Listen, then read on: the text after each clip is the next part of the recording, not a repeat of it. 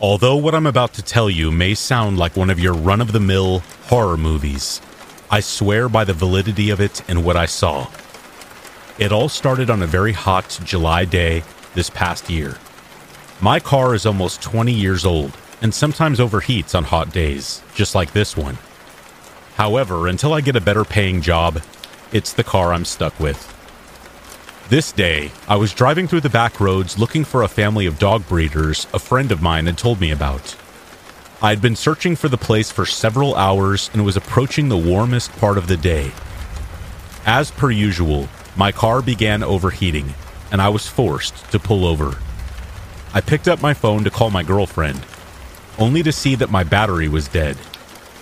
After I spent a couple of minutes cussing my luck, I acknowledged that I was going to have to find someone with a working phone. That wasn't going to happen unless I started walking. Soon, I spotted an old farmhouse off in the distance and headed toward it.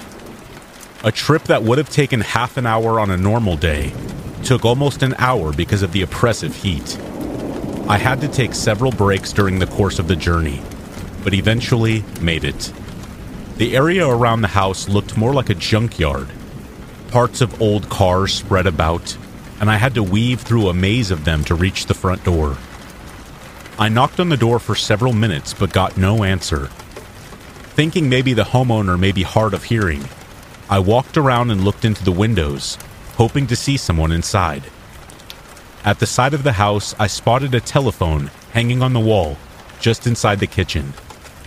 Now that I knew there was a phone there, I became excited and started calling out for someone.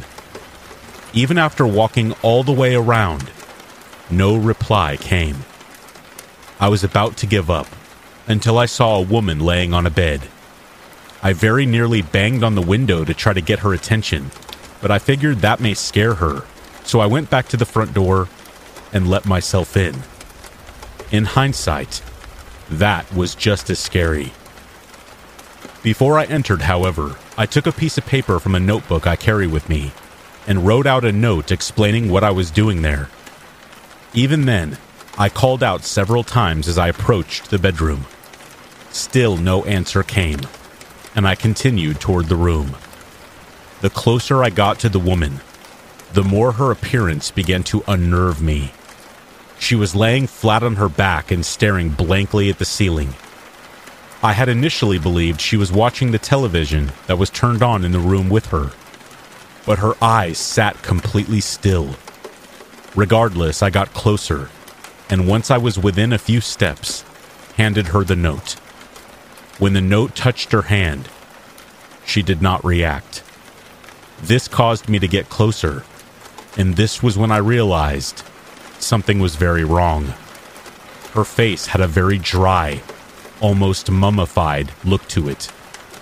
Her hair was a vibrant black, a color not often seen on older females. She had to have known I was there by that point, but her eyes stayed fixed. This is what caused me to lean in even closer and look into her eyes. Rather than being a slightly bloodshot or moist looking like most people's, they had a shiny, glassy appearance, like they were fake. In spite of this, not until I actually touched her did I know for sure that she was dead. I realized that perhaps she was a mannequin rather than a human, so I reached down to touch her bare hand. The texture of her skin was dry, but stone cold to the touch. The oddity of this was just beginning to really sink in when a loud creaking noise came from behind me. Without a second thought, I tore out of there and ran back down the road in the direction of my car. Within half of a mile, I ran into an older man in a truck, and he agreed to give me a ride back into town. I said nothing about my experience to him, and any time he attempted to make small talk, I said as little as I could. He let me borrow his phone to call my girlfriend, and she agreed to meet us at a gas station on the edge of town. When he let me out of there, I thanked him, and he went on his way. Once I was safely inside my girlfriend's car, I borrowed her phone to call the police. I hadn't even told her about it yet. So the look of shock on her face as I described what I saw showed me what my expression likely was at the time I discovered it. The cops said they would send a car out to the house to check out my claims. I called a wrecker next to pick up my car. The police never called me back, so after waiting 3 days, I called to inquire about what they found. It took a few minutes to find a person aware of my call, but once I did, the officer said that he and his partner searched the entire property and found nothing out of the ordinary, especially not a mummified woman. I thanked them and hung up the phone. What happened after I fled, I can only guess. The noise behind me was probably the owner of the home, and he hid the woman's body, knowing that the cops were likely to be called. To tell you the truth, I'm not sure what I saw in that house, on that bed. I am positive that I saw a human laying on that bed, but that's all. More than once I have been tempted to grab a camera and return to that house to get proof of my claims, but fear of the unknown and what else could be waiting for me if I did has stopped me. If the nightmares of her soulless eyes continue, however, I may have no other choice.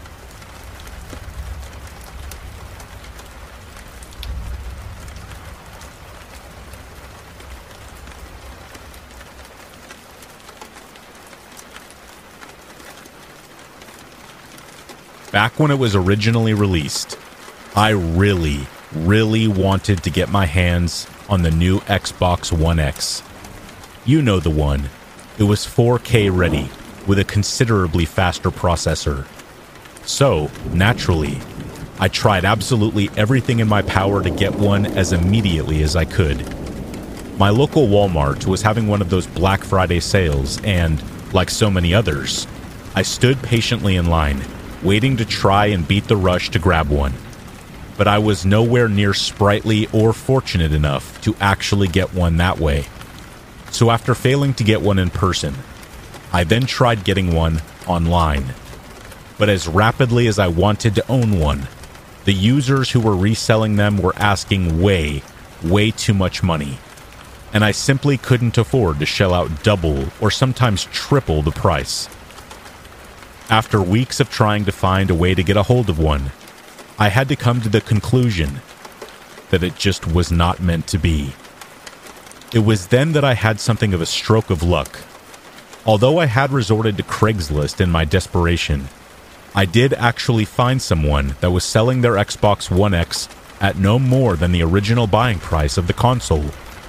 Naturally, I was skeptical. For the life of me, I simply could not fathom why they would do something like that. But one thought overrode all others. If I didn't put in a bid now, someone else would, and I could kiss my chance of owning a One X goodbye. I immediately emailed the seller and let them know that I was very interested. Not only that, but I had the cash on hand and ready to go. I also offered to pay for gas or whatever it would take to get the console delivered to my door. I figured that would be a pretty appealing offer to someone who I guessed was just strapped for cash around the holidays. I was stunned to get an almost instantaneous response, stating that they did still have the Xbox, and were in fact still waiting for a proper bid from a serious buyer. They politely asked for a delivery address so they could bring it over as soon as possible. I was sort of hesitant to divulge such personal information, and asked if it would be a better idea to first meet in public, since it was much safer that way. I'll be honest, I wasn't too pleased with the idea of a total stranger coming to my house.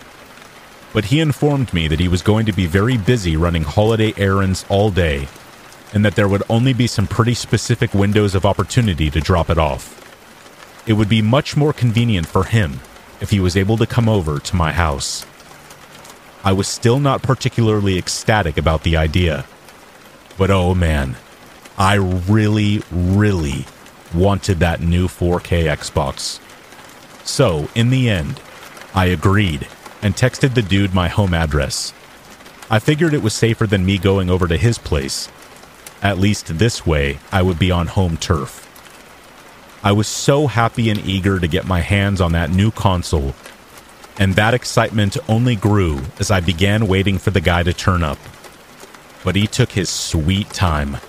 I mean, hours and hours passed by before I began to suspect that he wasn't going to actually show. Around 1 in the afternoon, 4 hours after he was due, I was seriously losing my cool, thinking it was a prank or something. I tried texting the guy back, asking him where he was. Previously, I had gotten pretty timely responses from the guy, but this time, I didn't hear a single thing from him. By 6 o'clock that evening, I lost all hope. I assumed that he had gotten a better offer from someone else and didn't have the heart to tell me that he had picked a new buyer. I was disappointed, more than words can possibly describe. I had gotten myself so psyched, I can't even tell you how deflated I was. It's one thing to not have gotten the item from the store. I could come to terms with that. But I was so close to having one in my hands. It sucked having my hopes dashed so cruelly like that. But that didn't mean I had given up entirely. So, for the rest of the night, I kept looking around on Craigslist and other sites to find a new Xbox One X that was within my price range. But as I was getting ready to wind down for bed, I heard something. At first, I dismissed it as the wind or something, that it was maybe just my imagination. But then I heard it again. Someone was knocking, not at my front door, but lightly on the TV room window. I walked up to the bedroom window and peered out into the driveway, seeing this strange-looking guy at my front door, looking around, as if checking the coast is clear. I'm suspicious, but I do go downstairs to see what he wants. He identified himself as the guy who had the Xbox, apologized for being so late, and explained that he had gotten backtracked with errands during his day. Then, he casually asked if I still had the money. I opened the door all the way, but still kept the screen door closed as a precaution. Something just didn't feel right. Like at all. I told him that yeah, I still had the cash on me, but I didn't see that he had anything with him. So I calmly asked if he brought the Xbox with him, like if it's still in his car or something. As I expected, he told me that it was out in his van. He told me to get the money and come out to the van with him, and he would get it for me. I let him know I wasn't really comfortable walking out to his van, but he seems to understand and tells me it's all good. I briefly look over the guy's shoulder and see that there is, in fact, someone else sitting there in the van. Not only that, but the guy at my door has been keeping his hands concealed in a little front pouch in his hoodie the entire time that he was talking to me.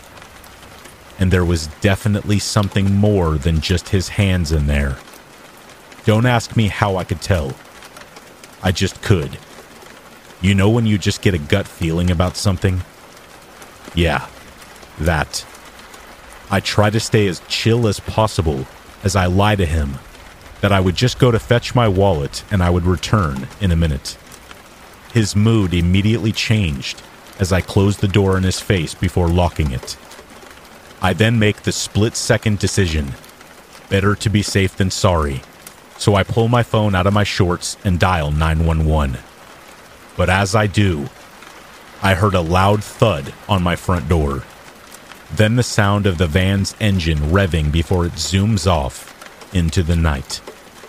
When I went to check to see if he damaged my door, I nearly pissed my pants when I saw a rusty old hatchet buried in the wood. I was right that he had something in his sweatshirt and that I should not go out to the van with him. Be careful who you're buying from, folks. You never know who's behind the username.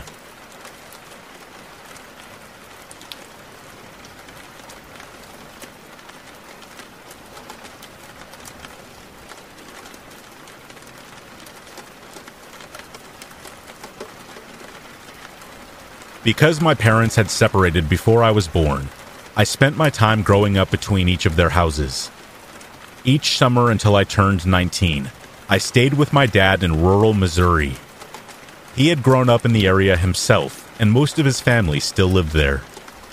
Without much to do, like going to the movies and stuff, I would fill my days hanging out with my older cousin and getting into mischief.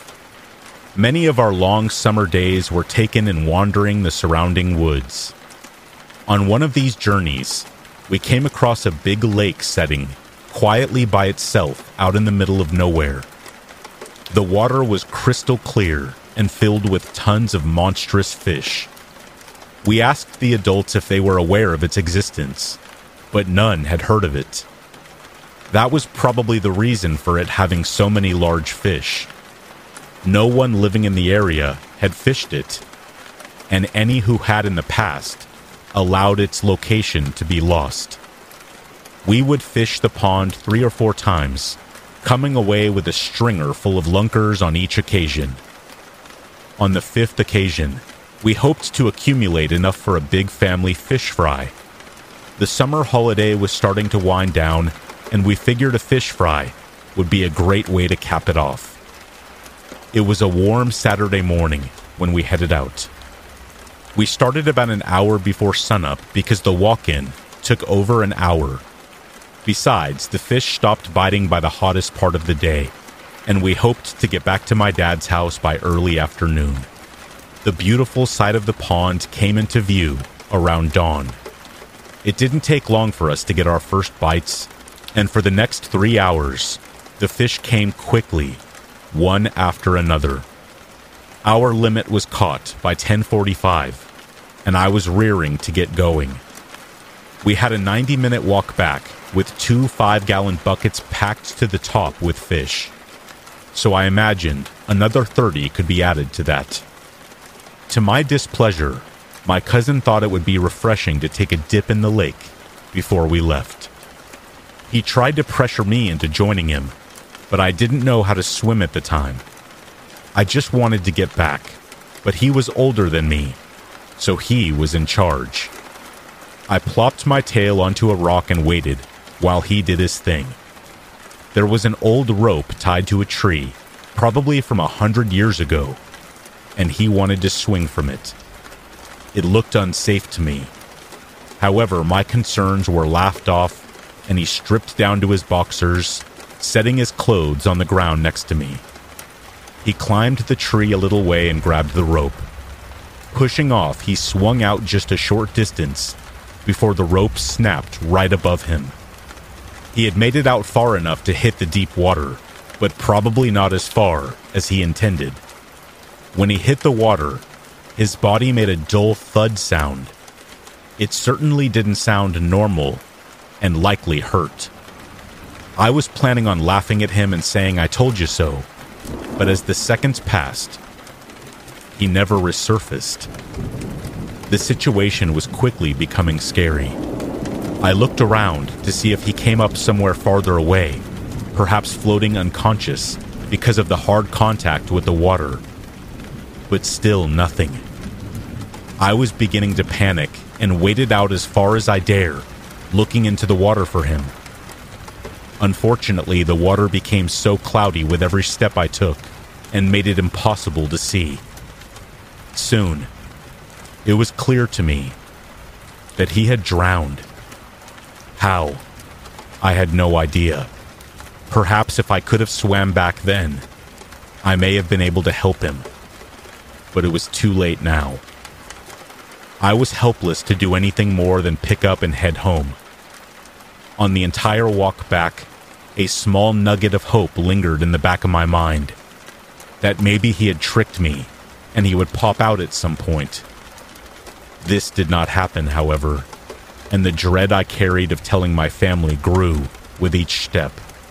I tried several times to find the words, but with each attempt I would break down and choke on my tears. Ultimately, I could only manage. Mark drowned. They got the point, and once I was able to pull myself together, I led my dad and my uncle back to the pond. Mark's body was still nowhere to be found. With no other options, we went into the sheriff's office to report the drowning. When I realized where we were headed, I started freaking out. In my young mind, I thought I was going to get in trouble or be blamed for my cousin's death. It took a few minutes, but they were able to convince me that I was not in trouble. Even after they had, I couldn't help but feel guilty every time I looked at my uncle. Regardless of what he claimed, I couldn't believe that he did not blame me, even if it was just a small amount. I explained what happened to the sheriff, and the search began the next morning. Just by chance, that was the day I was going back to my mom's. That Monday night, my mom sat me down to tell me that a team of divers had found Mark's body earlier that day.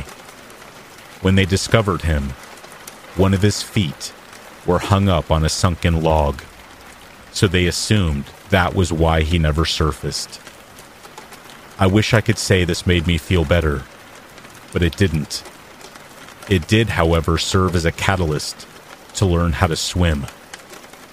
The guilt of not being able to help my cousin stayed with me for most of my life, and I never wanted to be in the position of not being able to help another person ever again. So, in a twisted kind of way, his death had a positive impact on my life. However, if I had the choice, I'd prefer that he still be with us.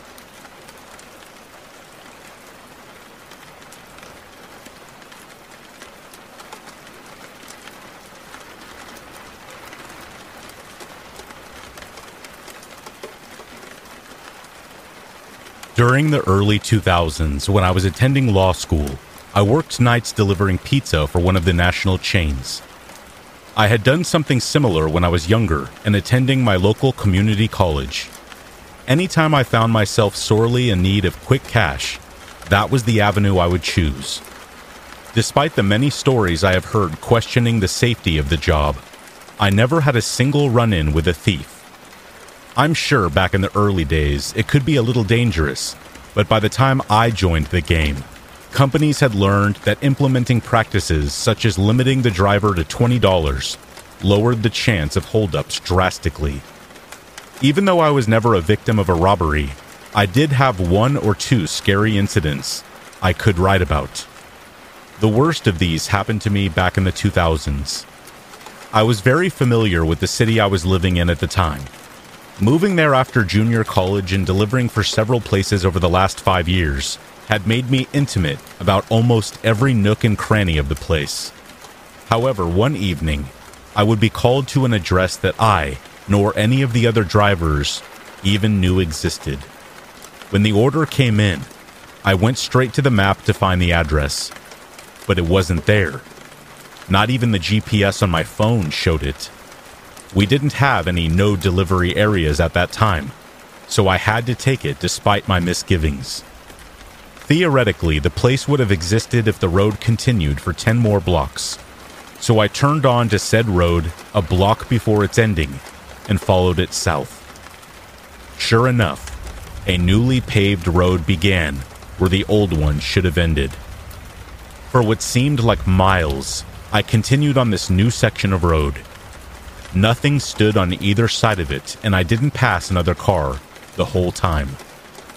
How the state managed to build it without a single report of its creation leaked to the media had me bewildered. The 5 years I had been driving all over this city, I had not known this part existed. In one way, I was very excited seeing all of it, like a Victorian explorer tracing the source of the Nile. But at the same time, a deserted road popping up out of nowhere gave me a chill down my spine. It must have been a good 10 minutes before the house in question appeared in the distance. I couldn't understand why someone would build a house out here in the middle of nowhere with no way to reach it. When I got closer, I could see that the house had to be at least 15 years old or more, and probably had not been repaired since then. No cars were around, and for a moment, I thought the house was abandoned, but I could see that the front door was wide open behind the rickety old screen. Everything looked to be above board, so I grabbed the pizza and headed for the door. I knocked on the screen door, but got no answer. I could see what appeared to be a young female walking around the kitchen. When I knocked a second time, I heard a female voice say to come in. Despite my reservations, I stepped just inside the house and waited in a small foyer. I had learned from other drivers early on not to enter an unfamiliar house, but I had yet to see anything to concern me. I assumed the woman would be coming out soon to pay me. Instead, I overheard an unseen man whisper, "Call him into the kitchen." When I heard that, I fled from the place as fast as I could. I was so freaked out, I got back to the restaurant in half the time it took me to get to the house. After I told my boss what had just occurred, he called the police. All the excitement had me rattled, so my boss sent me home for the day. My phone rang a few hours later. It was the police. They had called to let me know what they had found. Whoever had been there was gone.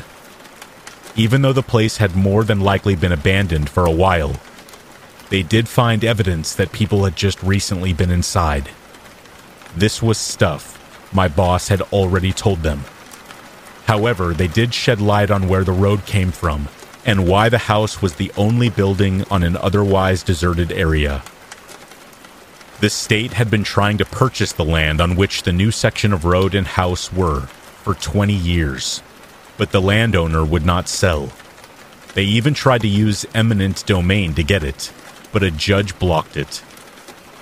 Around 2 years before, the owner passed, and his children finally sold the land to the state. They were so happy to get the land after all that time. The construction on the road was started immediately. It technically had yet to be formally opened, but locals had already began using it anyway. This was good to know, but I still wondered how the two people knew about the empty house sitting in the middle of nowhere. This was something the officer didn't know, of course. We could only assume they drove past it and decided it would be as good a place as any to ambush a delivery driver. Even $20 is a good score if you're desperate enough. He said from personal experience, people had killed for much less.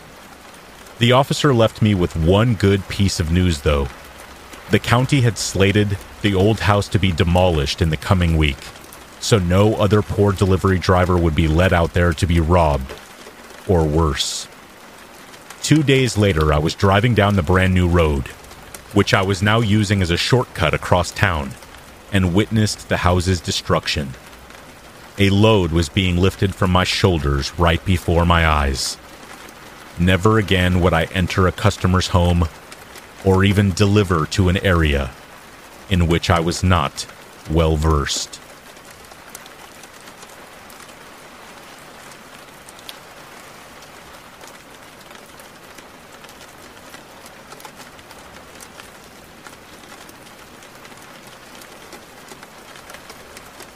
Rory and I were halfway up Cross Couleur, a huge snowshoot on the eastern side of Colorado's Mountain of the Holy Cross, when the snowstorm rolled in, almost a whole day early. That's when we knew that we were in serious trouble. A few days prior, the TV weather forecast had told a completely different story. It reported a clear weather window well within our Thanksgiving break, which was one of our only opportunities to tick off Mount of the Holy Cross from our climbing bucket list.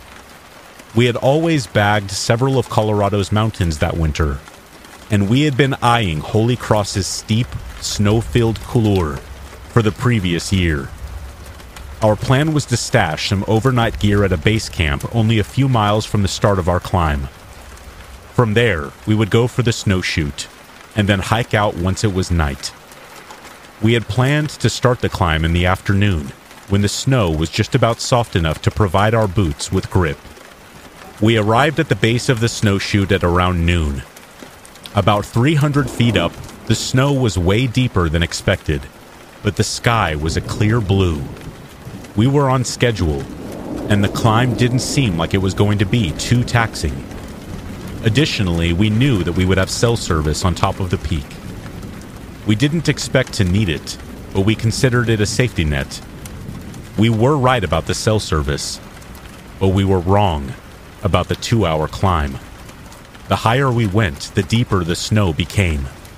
Soon it was loose and powder, all the way to the rock bed beneath. We were moving more slowly than expected, but if the weather held, we would still make it up before dark. A few hours into the climb, slogging upward within the steep couloir walls, we didn't even notice the dark clouds moving in from the west. The first snows came about halfway through the afternoon. By 5:30 it was pounding down, with the wind drowning out our attempts to communicate. If there ever was a time to quit, that was it. But behind us, the snow was kicked out and slick from our climbing, way too unstable for any kind of descent. So, we went with our only viable option, pushing on toward the summit, and descending the much easier North Ridge as quickly as we could manage. We tried to focus on keeping calm and pushing onward as darkness fell around us. The blizzard flashed through our headlamp beams and pelted our faces with ice.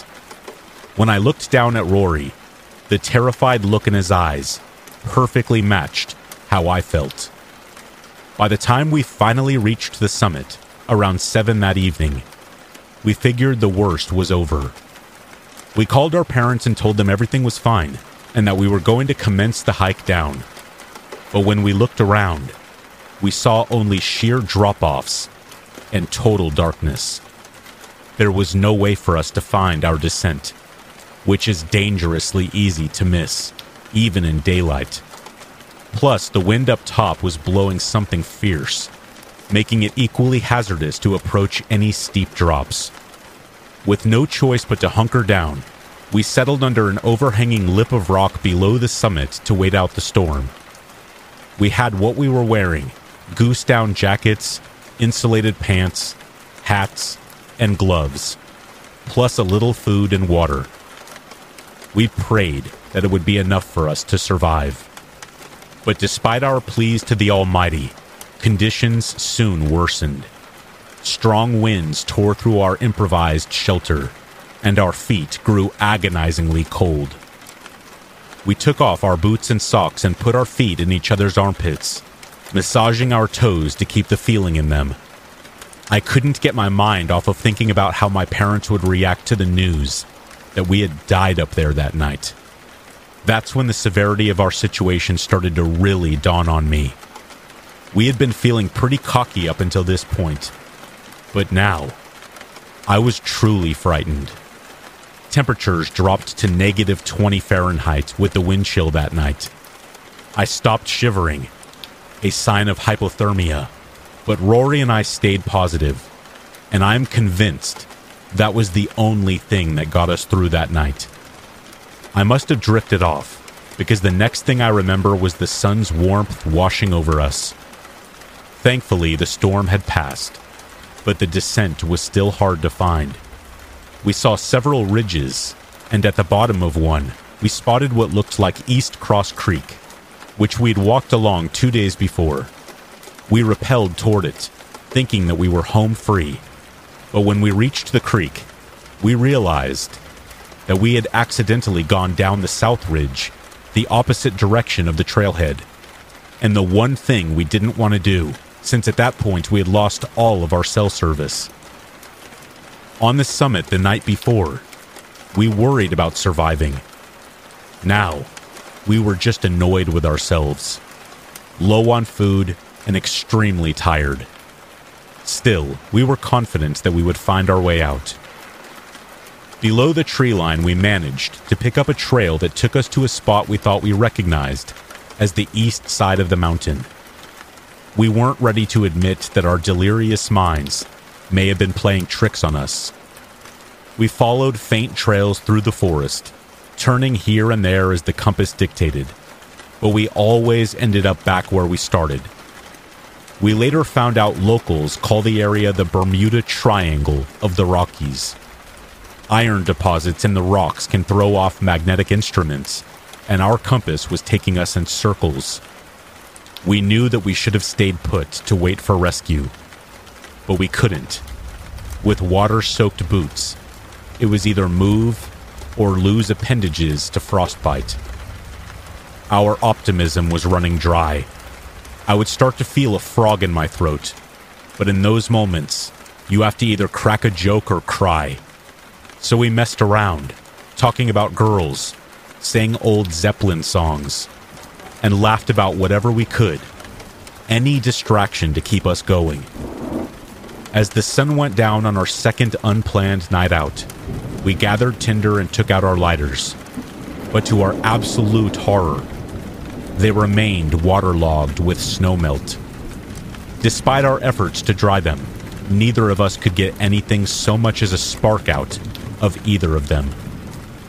By this point, Rory was too weak to continue, so I piled pine branches on the snow for us to spoon on top of. We managed to laugh at a few cuddle jokes, but we were starting to realize that our families didn't know if we were alive. That made it tough to keep things light. Soon, we both stopped shivering, and neither of us could feel our feet. "Dude, we could die out here," he said. "I'm okay with it because I'm still glad to not be on the couch playing video games. But this is much earlier than I thought it would be. I'm not ready, man." We laid in silence. Rory fell asleep with his head on his right hand, a position that would cut off circulation just enough to give him frostbite in his thumb. Again, temperatures dropped below freezing, and again, we woke up in the morning, somehow still alive. We hadn't been hiking long when we saw a helicopter. It was distant, but for us it took up the whole sky. Numb feet forgotten, we ran into a meadow, and I waved a jacket and a trekking pole with a bright red hat on it. The chopper flew right past us. It circled back 4 more times before flying away. We felt like we had watched our last chance vanish. That's when we finally broke down. There was nothing to say. Rory just laid his head on my lap, and we both sobbed. An hour later, the helicopter returned, and this time, it came straight to us. We could not stop smiling. It was finally over. I was so elated, I tried to hug a rescuer, who just threw me into a jump seat and strapped me in. "We were told to look for bodies," he said. As soon as we flew off, I could feel the adrenaline drain out of me. My whole body was in pain that I had been too numb to feel until now. But still, I had never felt better. It was honestly one of the lowest, then highest points of my entire life.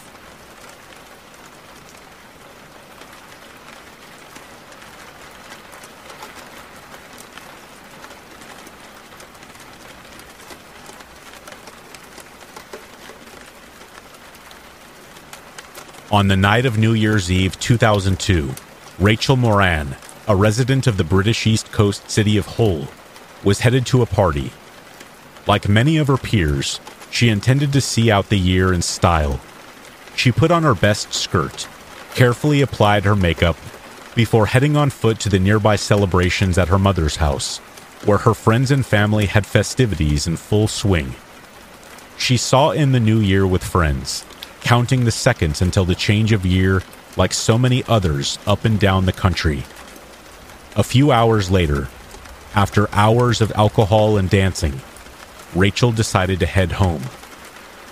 But this was the final night of her short life. She would never be seen alive again.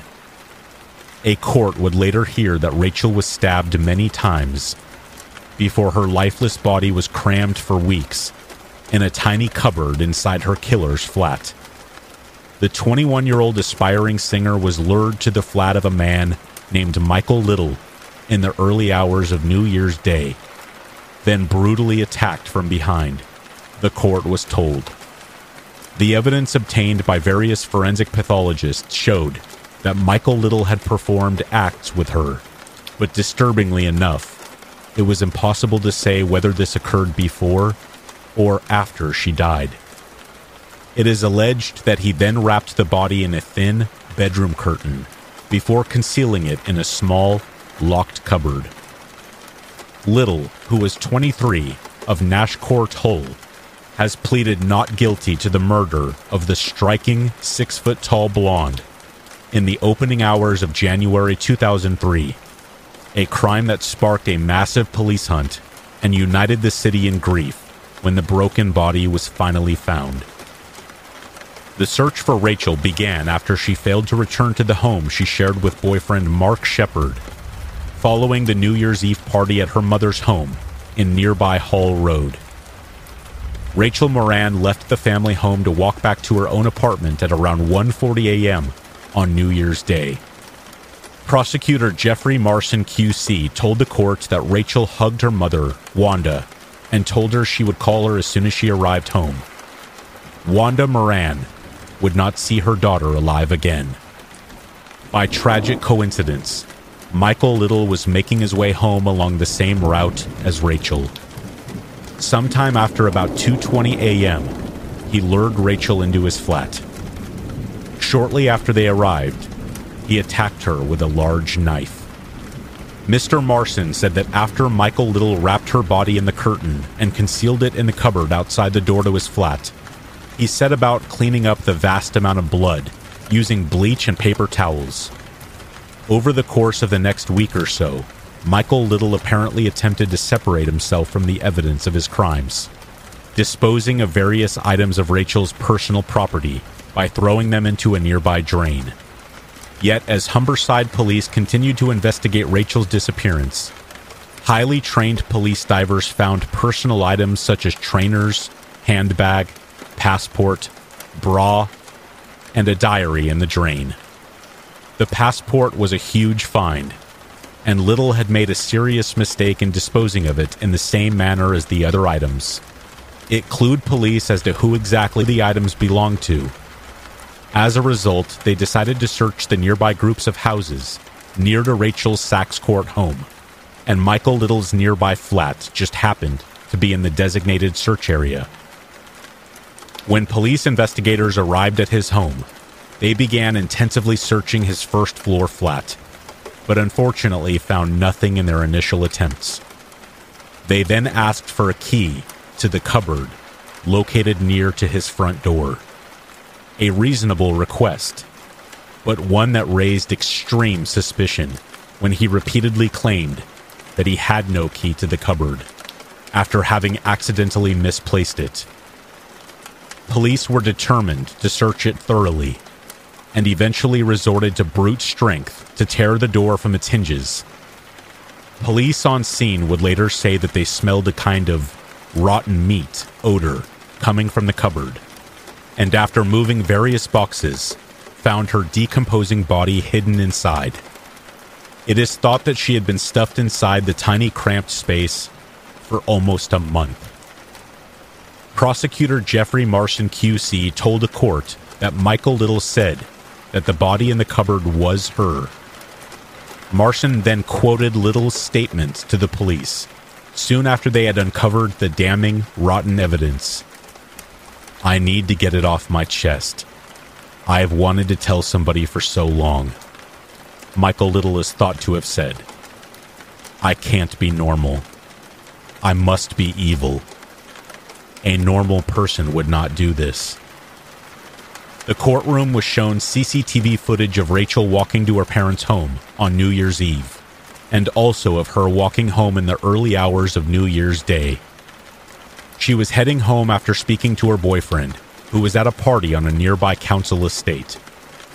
CCTV footage showed her in a leather jacket, dress, and white trainers, walking past a local convenience store.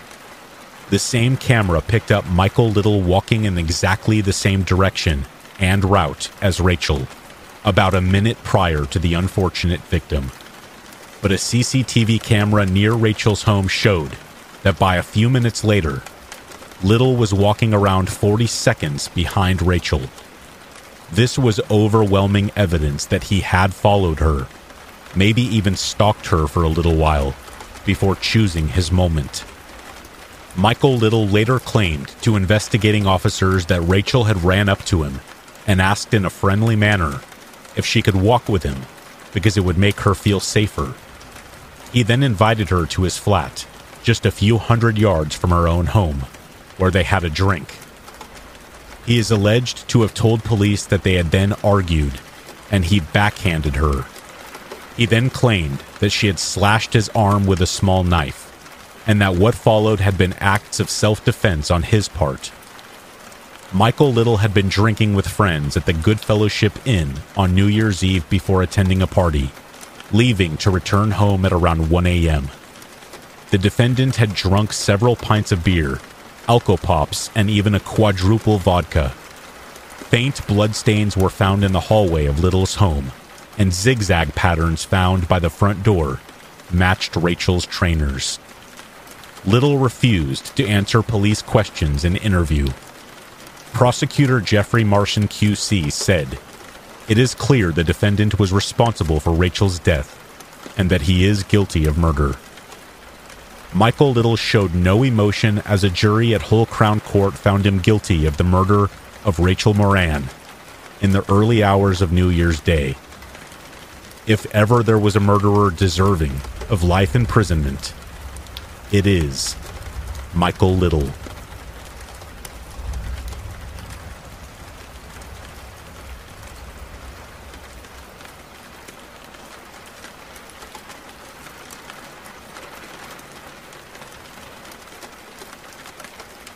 I have taken my yearly journey to the woods to hunt since I was 14. Last year started just as every other one before had, but it would end much earlier and in a very different way than usual. Despite the weather being too warm for hunting, I was out at dawn, on opening day like always. As the season drags on, the deer get more skittish, so starting as early as you can increases your chances.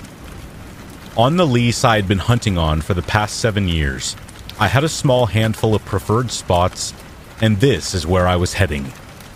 This spot was a tree stand setting roughly 30 feet high in an old oak that looked out across one of our 3 feed plots.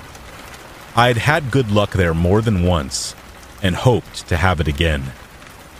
The drive out to the stand took about 15 minutes from my cabin, so I left an hour before dawn. I wanted to be on the stand just as the first bit of light broke. As usual, I parked my four-wheeler about 50 yards away and walked the rest of the way in. I'm not sure if it makes any real difference, but not making a bunch of noise right next to where I'd be hunting seems like a wise idea. So it's a practice I try to remember to do each time I hunt. Although I had been up over an hour and had a couple of cups of coffee, I was probably a little groggy. I have never been a mornings type of guy, and once I retired, I have gotten up when I woke up. No certain time. So I slung my rifle onto my back and began to climb. About 3 steps from the top, with the seat in sight, one of my feet slipped from the ladder, and I fell about 25 feet onto my back. Somehow my rifle ended up next to me rather than under. There was no pain at first, so I figured I would just get up and dust myself off. However, I discovered very quickly that at least one, if not both legs, were broken. As I sat up to examine my legs, pain began shooting throughout my back and body. It appeared then that in addition to broken legs, I had a major back injury. My usual high pain tolerance was letting me down, and the adrenaline was beginning to wear off. I knew, in a matter of minutes, I was going to be screaming in pain. I began feeling for my phone, and soon found it in my chest pocket. Luckily, I didn't land on my chest, right? Being out in the middle of nowhere didn't necessarily mean there wouldn't be any cell service. In my neck of the woods, cell towers are more common than trees. I dialed 911 and waited, but the call dropped. The pain was making me very nauseous, and I was having a hard time concentrating. It took me a moment to realize I was going to need to move if I had any chance of getting help. I couldn't think of any other way, so I gritted my teeth and rolled over onto my stomach. The pain very nearly caused me to pass out, but the stars soon passed, and I began pulling myself forward with my arms. I had made it around 15 yards before I was forced to take a break. Once I had pulled myself together, I tried to call 911 again, but it was a no-go.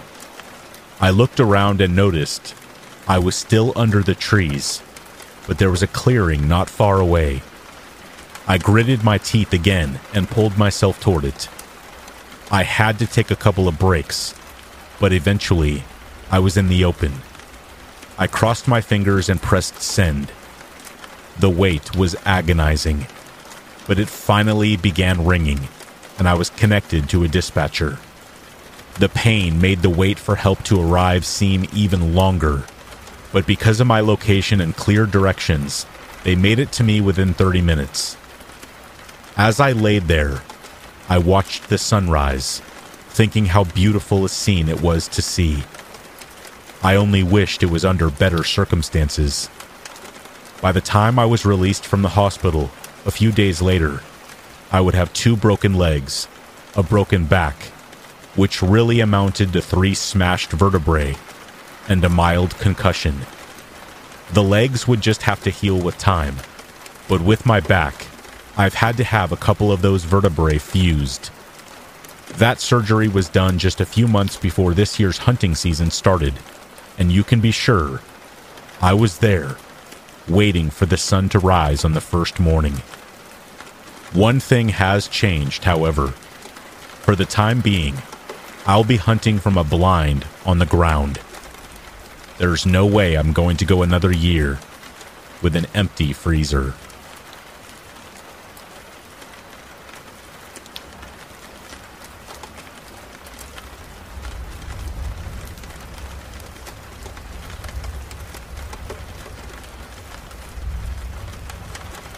This is the story of the day I learned to really trust my instincts.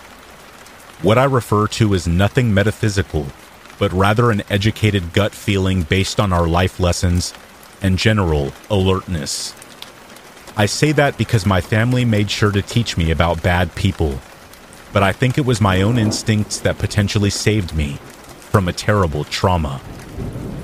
When I was around 6 or 7, my grandparents lived in a big city on an apartment building that had 3 apartments per floor. My grandma was good friends with the next-door neighbor, which was a middle-aged woman named Marley. She lived with her also middle-aged husband, who I'll call Theo. When I say next door, I mean their door was glued to my grandma's. The corridor was small and cramped, with a security metal door separating my grandma's and Marley's door from the rest. Since the town was very dangerous, this metal door served as extra protection for both apartments. Theo was a big, quiet man with a round belly. He had a classic mustache and never really visited my grandma's apartment when Marley did. Therefore, I don't think my parents nor grandparents were that familiar with him. I used to visit my family every weekend, and sometimes my 5-year-old cousin would be over as well. We were both generally quiet girls, and we often played together around the apartment. Being the eldest, I was always given the responsibility to take care of my cousin. She could be very difficult to control sometimes, but I tried my best, and thank God I did. One afternoon we were playing when my grandma announced that she was going out with Marley. I don't remember where my parents and granddad were, but they were not home. It was okay for me to stay a few hours by myself, since my grandma wouldn't take long, and my mom had taught me, from an early age, to be very independent. The apartment wouldn't be locked, though, because the outer metal door would. My grandma used to say that if I ever needed any help, I could call Marley or Theo. I never wanted to actually need them, because that would mean an emergency or something scary like that. But I felt a sense of safety knowing there were adults nearby. That sense of safety could not be more wrong. Everyone left, and me and my cousin stayed by ourselves. It was really hot that day, and we were wearing light summer clothes. I don't recall the exact reason, but sometime later, my cousin decided she would go over to Marley's apartment and play over there. I guess she was bored or something like that, and decided to venture over to the unknown, as she put it. Instantly, I knew this was a bad idea. I had never been over to their place, but something hit my gut the wrong way when my cousin suggested that. I can't explain that feeling of dread, but I do remember how unwilling I was to go, and how I tried to convince her otherwise. My cousin, however, didn't listen to me, and just ran over, knocking on their door. I heard Theo's deep voice inviting us in, and we did. The apartment itself was very standard for the 90s. Wooden furniture, bad art on the walls, dinner table with some ugly centerpiece, etc. Nothing creepy about it. What was creepy, though, was how Theo stared at us from the start. He was sitting on a lounge chair, wearing a white buttoned shirt with the top buttons opened. He was sweaty, and it showed on his clothes and hair. I remember this in detail because I felt immediately grossed out. Without taking his eyes off of me, Theo greeted us, inquiring about our visit and whatnot, trying to appear friendly. I held my cousin's hand as we stayed in the middle of the living room, kind of testing the ambiance. I wanted to bolt out of there, but my cousin was very curious and started to walk around, exploring the cabinets, tables, and decor. All the while, Theo was rambling on about things I don't really recall. My cousin was still exploring and answering things, sporadically. Suddenly, Theo said something that made my chest explode with a sudden release of tension. He called me pretty, cute, and polite. He asked if I wanted to sit on his lap, and smiled. I hate to recall this moment, because it felt like some kind of violence was imminent. My instincts were screaming that this was a dangerous place to be. Finally, I managed to say no thanks, and turned around. My cousin was nowhere to be seen. Anger and fear boiled inside of me. What if this huge, sweaty man decided to grab us? What if he did something bad, or locked us up forever? These were possibilities in my head, while I looked for my cousin and called her name. I finally found her looking at something in the kitchen. She asked why I was crying, and that's when I realized it myself. This was how nervous I felt around Theo. I think he might have been calling for us, trying to lure us back closer to him. But I don't remember. I guess he had a bad leg or knee, because he didn't move much or get up. All I know is that I didn't run, but firmly grabbed my cousin by her arm and dragged her back to our grandma's apartment. I couldn't lock the door, so, in my childish desperation, I created a barrier with a bunch of chairs and waited until my family came home. My cousin was upset, but she quickly forgot about it. When my mom arrived, I was very nervous, but managed to tell her. For some weird reason, I felt really ashamed. However, she wasn't mad at me, but was incredibly concerned and told me I did the right thing, because any adult who did something like that was not to be trusted. Of course, we were consequently prohibited to go over to Marley and Theo's apartment, or even talk to them. I didn't mind one bit. I actually welcomed this decision. So far, the encounter would have been creepy enough to any child or teenager, but it got worse a few years later. After my mom had a chance encounter with Marley when she was on vacation. My mom was traveling with my aunt, and they were having breakfast at the hotel when they spotted Marley from a distance. Mom tells me that she didn't say hello, just pointed Marley out to my aunt, and nothing more. But then my aunt casually mentioned that Marley was alone because her husband Theo had been arrested a few years back. He had been given a long sentence, so the case was pretty serious. He was arrested for being a predator. My mom was shocked because she had no idea he was in jail. She called me right away and told me. I was already a teenager, but still felt a knot in my stomach, remembering that afternoon with my cousin. Marley even tried to say hello to my mom, but my mom just ignored her and stepped away. It serves Marley right, because the story is that she knew what Theo did and kept quiet. To this day, whenever I think of that tense, dreadful encounter with Theo, I am drenched with disgust, but thankfully, also with relief.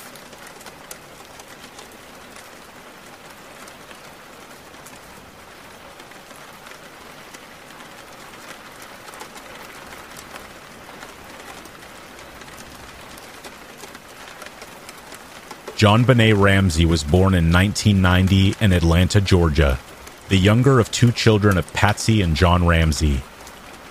John Ramsey was a successful businessman who was the president of Access Graphics, a computer system company that would later be bought up and absorbed by the titanic Lockheed Martin. So in 1991, John and Patsy moved their family to Boulder, Colorado, where Access Graphics' new headquarters was to be located. Patsy Ramsey was a regular on the junior pageant scene and entered their daughter in various child beauty pageants that were held in Boulder. JonBenét would prove popular on the pageant scene, winning the titles of America's Royal Miss, Little Miss Charlevoix, Little Miss Colorado, Colorado State All-Star Kids Cover Girl, and National Tiny Miss Beauty. JonBenét's active role in child beauty pageants and Patsy's reported pageant mother behavior were common knowledge among their friends, family, and fellow contestants. According to the statements that Patsy gave to the authorities on December 26, 1996, she realized that her daughter was missing after she found a 2-page handwritten ransom note on the kitchen staircase. The hastily scrawled note, written in black marker pen, demanded $118,000 for their child's safe return. John pointed out to police that the amount was nearly identical to his Christmas bonus of the prior year, which suggested that someone who would have had access to that information would be involved in the crime. Investigators looked at several theories behind the dollar amount demanded and seriously considered employees at Access Graphics who may have known of the amount of John Pryor's bonus as suspects. By most standards, the ransom note was unusually long. The FBI told the police that it was very unusual for such a note to be actually written at the crime scene, during the crime itself. This led police to believe that the note was staged, due to it not having any fingerprints, except for Patsy's and authorities who had handled it, and because it included an unusual amount of exclamation marks and initialisms. The note and a practice draft were written with a pen and pad of paper from the Ramsey home. According to a Colorado Bureau of Investigation report, there were indications that the author of the ransom note was Patricia Ramsey herself.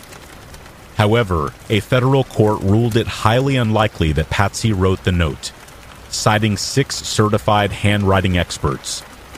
Meanwhile, John Ramsey made arrangements to pay the ransom as a forensics team was dispatched to the house. The team initially believed that the child had been kidnapped, and JonBenét's bedroom was the only room in the house that was cordoned off to prevent contamination of evidence. Boulder Police Detective Linda Arndt arrived early the next morning with the goal of awaiting the kidnappers' instructions. But there was never an attempt by anyone to claim the money. It was then that detectives made a horrifying discovery. One of the plainclothes detectives asked John Ramsey and Fleet White, a family friend, to search the house to see if anything seemed suspicious. They started their search in the basement. John opened the latched door and was horrified to find his daughter's body in one of the rooms. JonBenét's mouth was gagged with duct tape. A nylon cord had bound her wrists and neck, while her torso was covered by a white blanket in an attempt to conceal the corpse. But it could not mask the smell. John Ramsey picked up the child's body and took it upstairs. The autopsy revealed that JonBenet had been killed on Christmas Day by strangulation and skull fracture. There was no evidence of conventional abuse of any kind, although police refused to rule out a sexual motive for the murder. Although no bodily fluid was found, there was evidence that there had been an injury to the girl's private parts. At the time of the autopsy, a pathologist recorded that it appeared her private area had been wiped with a cloth. A garrote that was made from nylon cord had been tied around JonBenét's neck and was apparently used to strangle her. The autopsy revealed a vegetable or fruit material which may represent pineapple, which JonBenet had eaten a few hours before her death. Photographs of the home taken on the day when JonBenét's body was found show a bowl of pineapple on the kitchen table with a spoon in it.